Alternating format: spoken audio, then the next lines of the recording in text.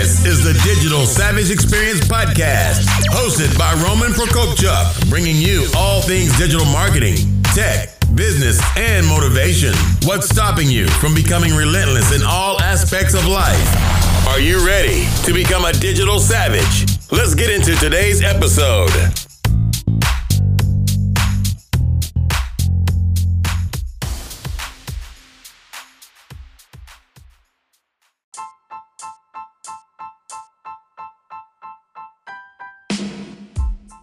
Hey everyone, this is Roman Prokopchuk, and this is the Digital Savage Experience Podcast. Today I have with me Joanna Lovering. Joanna is an accomplished style coach, organizational psychologist, and speaker. Her credo is, you can move forward with your life goals just by changing what you wear. After a successful weight loss journey in 2011, Joanna founded Copper and Rise, a New York City-based style coaching service dedicated to personal and professional empowerment. Thanks for joining me today. Oh, I'm so excited. Thank you. Yeah, happy to have you. Can you get into a little bit about your journey? How did you found your company and how did you get to the 2019 you? Yeah, absolutely. Be happy to. And I mean, we're kicking off this episode with with the fact that my origin story basically started with, unfortunately, my mom's untimely and very sudden passing. In 2007, I was on a train headed home, and I got a phone call that my mom was heading to the hospital. And by the way, it was Mother's Day on 2007. Oh, I'm sorry. Yeah. And kind of my entire story starts with that, because working through a lot of that hardship, that trauma, and the depression, about 2 years after she passed, I subsequently gained a lot of weight. I was lucky that I didn't turn to drugs or alcohol, but I certainly turned to cake. Sugary carbs are my downfall. And I gained a lot of weight, and it's kind of incredible that you can look in the mirror every day and not really see yourself. So what happened was, now it's 2009, and a friend of mine said, kind of off the cuff, have you thought about your weight? And I actually had no idea what she was talking about. And that was the pulling the wool over my eyes, or taking it away, I guess, that started my weight loss journey. And it took a little bit over a year, but I lost 62 pounds, which I'm really proud of. But what happened during the course of that time was that I had a bit of body dysmorphia. I was losing the weight quickly and healthily, but quickly. And I actually didn't know what my body looked like. So I was wearing clothes that were much too big for me, and I really didn't realize it. So I'm not quite sure what triggered another aha moment, but one day I looked in the mirror and kind of realized that I was not wearing the right clothes for me. And that's when it all started, when I started to get interested in not just studying shape and fit of clothing, but also how clothing can affect your psyche and your frame of mind.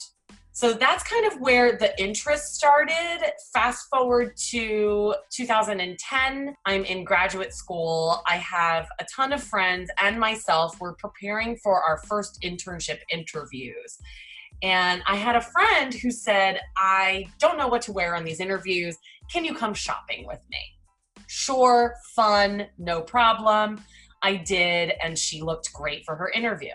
The same friend then asked me, hey, my husband needs new glasses. Can you help him with that? You have great style. Sure, okay, fine. I go and I help the husband to find glasses. And over time, this kept happening over and over again, that I was shopping with my friends. And I finally thought a few years later, I should be getting paid for this. And that's when Copper and Rise came about. No, that's awesome. And what kind of situations do you work with professionals and, people in general that don't necessarily, have an idea of dressing, or what are some of the scenarios that you've worked with? Sure. Well, one thing that's interesting to me is over the years since I've had Copper and Rise, what I find with every single one of my clients is that there is some sort of change happening in their life that will incite a change in wardrobe. So, for example, I can think of a client of mine who is going back to work after maternity leave and she has a brand new body and doesn't know how to dress it. Or maybe you're going for that promotion. Or you just got divorced and you're going back out on the dating game. And in New York City, that is not an easy thing to do. So everyone that I work with, whether they are professionals, moms, dads, or just single people. I mean, I've run the gamut from ages from 25 to 65, men and women, and everything in between. But no matter who the person is, there is some sort of inciting event that is making them want some sort of change, not just with their wardrobe, but actually a change in their life. And they know that the wardrobe change will catapult them forward. Yeah, that's a good point. I never thought about that change aspect. And I guess like the psychology of it, it's also kind of like a safety blanket. So you feel better about yourself going into this new scenario. It's absolutely true that what you wear, and there's actually studies on this, Roman, that what you wear actually does change your frame of mind because it can increase or decrease confidence. So there's a lot of psychology behind how you present yourself to the world. Yeah, I agree. I mean, I think it's important for different scenarios because, I mean, a lot of the times I just want to wear a t-shirt and jeans, but certain scenarios I can't show up to a specific networking event where everybody there is corporate or that kind of thing. So you have to kind of suit your element. You do. Or, I mean, listen, this is all about choices, and it's actually a priorities question. We all have the choice every single day, like when we look in our closet, according to what we want to wear that day, right? We all have the choice. It's really a priorities issue, which is, what is my priority? Is my priority to, I'll just throw out some use cases here. Is my priority to find the love of my life? Okay, if that's the priority, then we have to dress in a way that will attract that person to me. Or on the opposite side of the scale, what is my priority? Is my priority today to relax and have a self-care day? Great. Then I'm going to dress in a way that's going to make me comfortable and able to feel like I am taking care of myself. So it's really, what we wear is actually a priorities issue and not so much, in my opinion, a skills issue. No, that makes sense. I guess like what if it's important to you, if not, you can dress like, you know, a bum at times, and that's fine, in pajamas and a t-shirt if that's, like you said, your priority or lack thereof. Right. I think that if you wanna wear sweatpants and a t-shirt, I do think that's okay, as long as you're making a very conscious choice that my priority today is to be comfortable.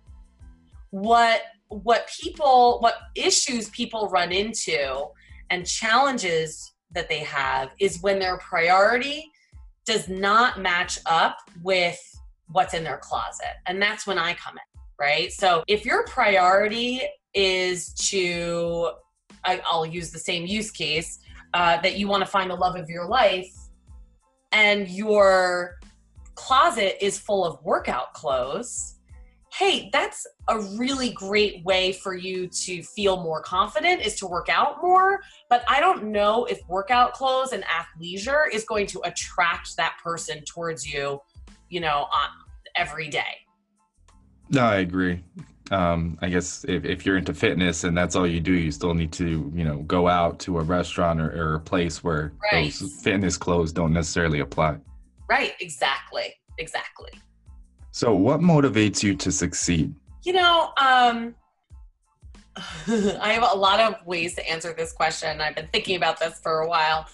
But The main thing that motivates me is the smiles and the comments and the anecdotes that I get from my clients while we're working together and after we finish our work together. I am so, I would say, positively triggered by success stories from my clients that it literally is the gas that makes my car go. I know that I have the power to change lives.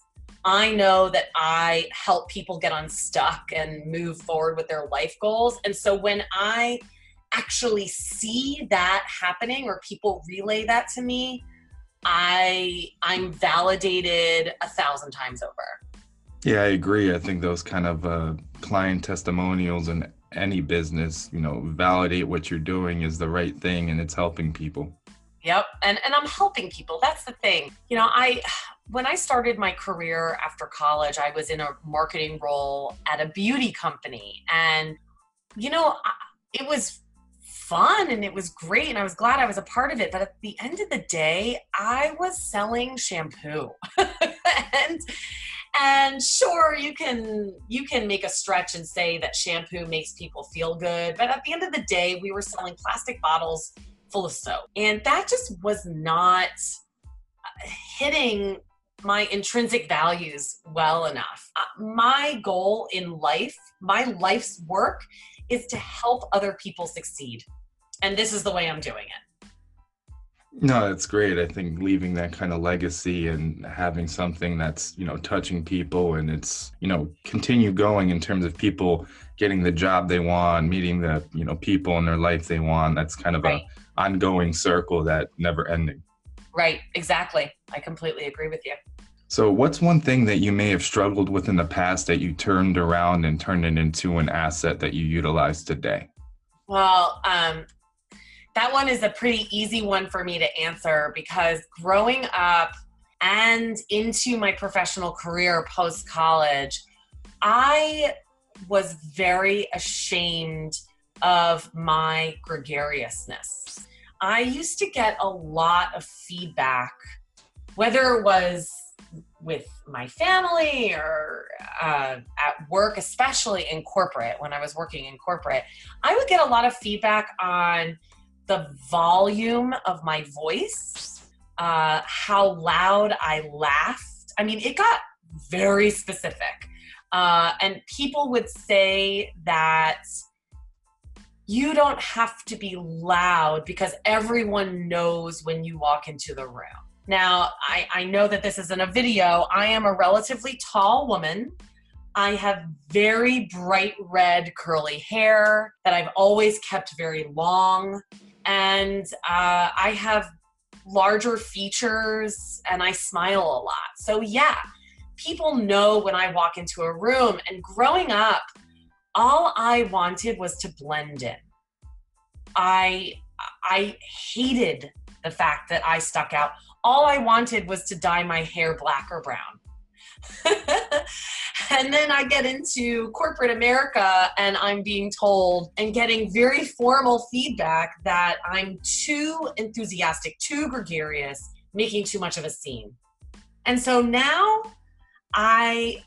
through years of hard work, and thank God for my therapist, to be perfectly honest, I have been able to turn that around and hone that energy into something productive and something that serves me. So yes, people still know when I walk into a room. Great. Then let me walk into a room and inspire them. Great.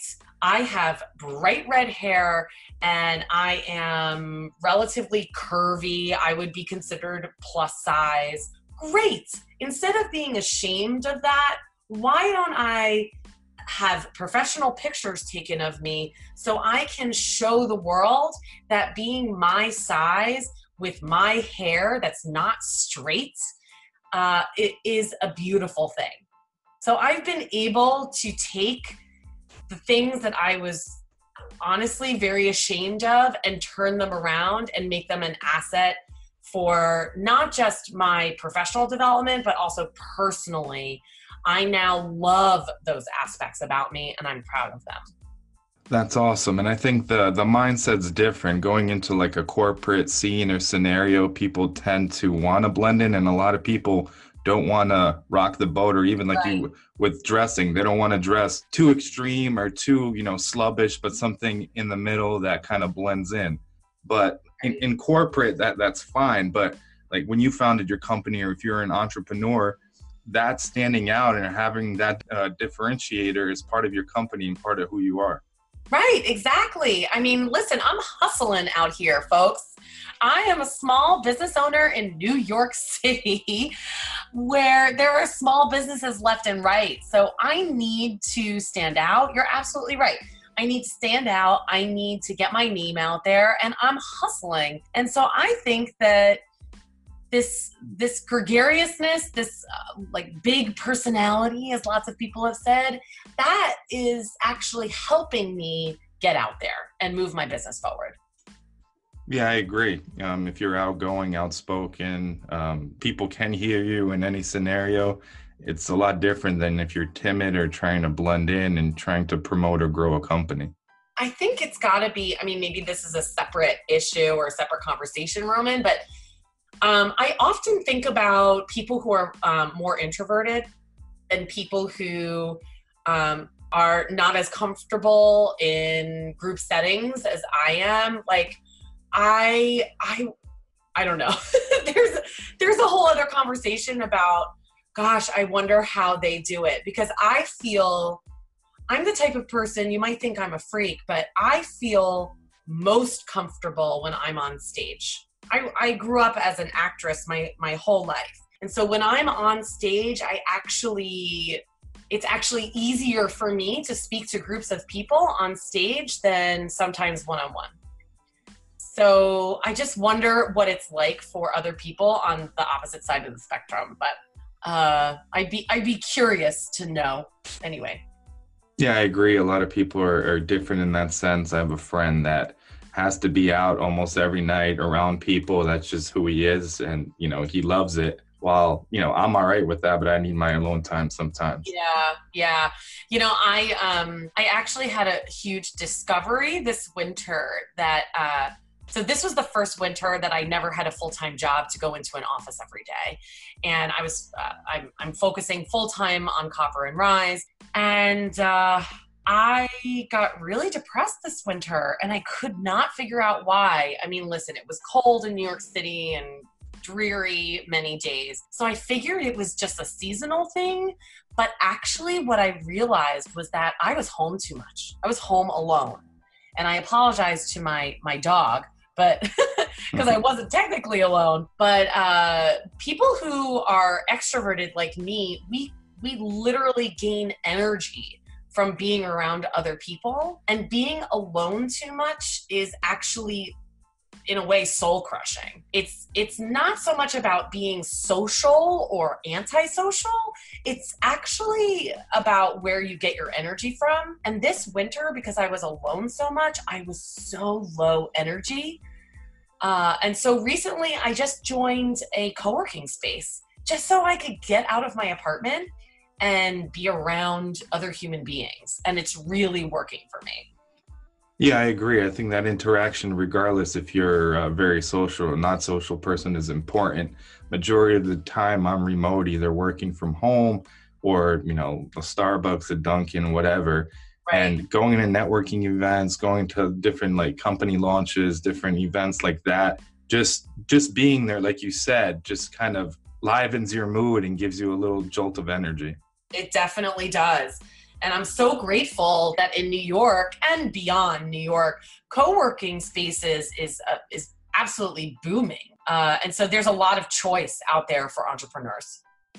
Yeah, it's a very entrepreneur friendly and the digital nomad kind of work, freelancing, or right. Companies that are fully remote or maybe, moving from location to location. It's ideal in terms of the economy in 2019.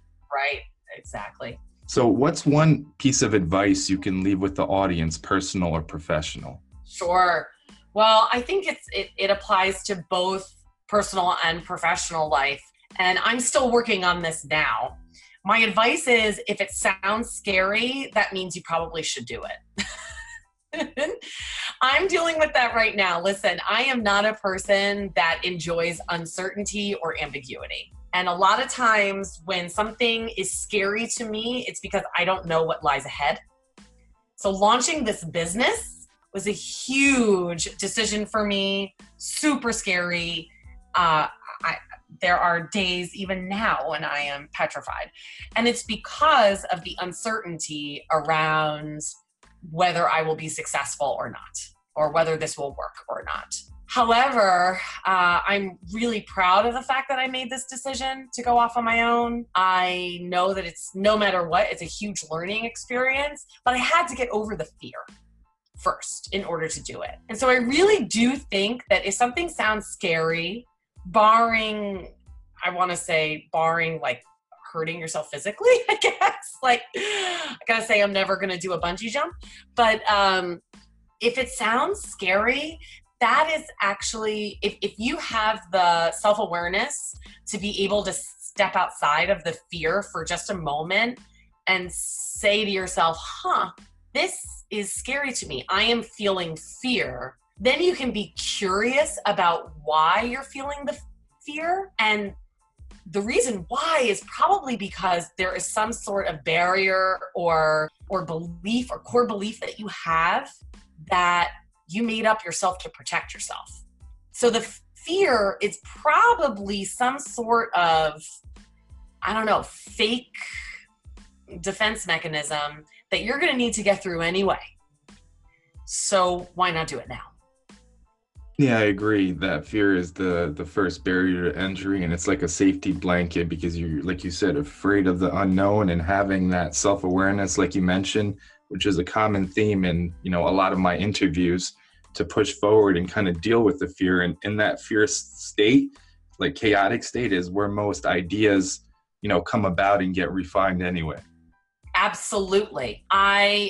The example of my own fear is that the last full-time job I was in, I needed to leave unfortunately for ethical reasons, but I was petrified. I was petrified of not having a job because I had never quit a job without something lined up.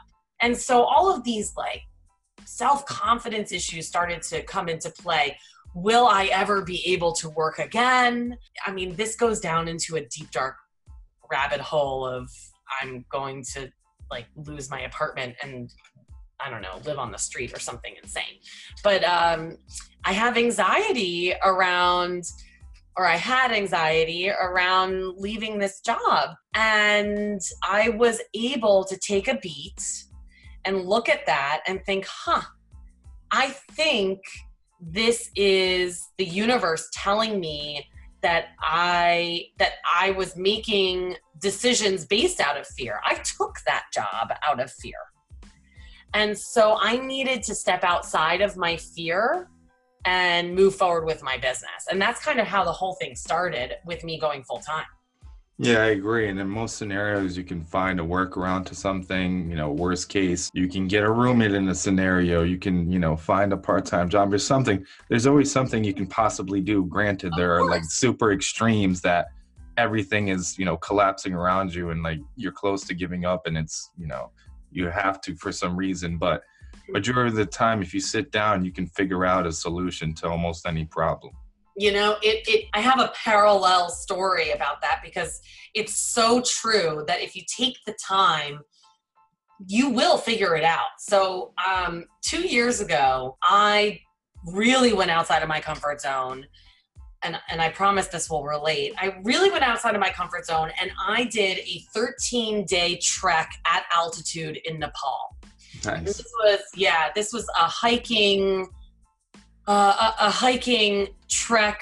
A trek doesn't even describe it well. It was by far the most physically challenging thing I've ever done. And it was also really emotionally challenging as well. But the reason I bring it up is because there were moments when I wanted to give up. You guys, I went from 2,000 feet to 15,000 feet in 9 days going up on a never-ending staircase. Each day we were going upstairs for 6 to 8 hours. I mean, I wanted to give up. I absolutely wanted to give up. And sure, we had a choice, right? The choice was to get helicoptered out. like the gods will come in and pick you up and take you out of the situation. But at the end of the day, and by the way, that costs a ton of money. But at the end of the day, it's kind of like, well, what are you going to do? Are you going to get helicoptered out? Or are you just going to figure it out and keep going? Because you really don't have a choice. The next day is going to come. The next step, the next flight of steps, it's going to come anyway. So you can give up, but that next day is going to come no matter what. So you might as well take a beat, take a breath. I took many breaks during this trek, and I just kept going. And I'm really proud I did. It was an incredible experience that I will never do again. But it was an incredible experience. And it taught me that, you know what? We can do anything. You can do anything. You just have to surrender to the fact that it's hard. But you can still do it. It's just going to be hard. Yeah, nothing I think worthwhile isn't hard or some kind of challenge. And it's funny because at that altitude, I went skydiving at 14,000 feet. So you literally were 1,000 feet above that. Yeah. The altitude sickness is real. But that's a whole other podcast, Roman. Yeah, it's super interesting. Well, I really appreciate you stopping by today. Can you let the audience know how they can find you? Absolutely. So my website is www.copperandrise. Copper like the metal, but it's also the color of my hair. So meet Copper and rise up in your life. I'm also very active on Instagram. Find me at Copper and Rise, or just email me, joanna@copperandrise.com. Awesome. Thanks again for stopping by. Thank you for having me, Roman.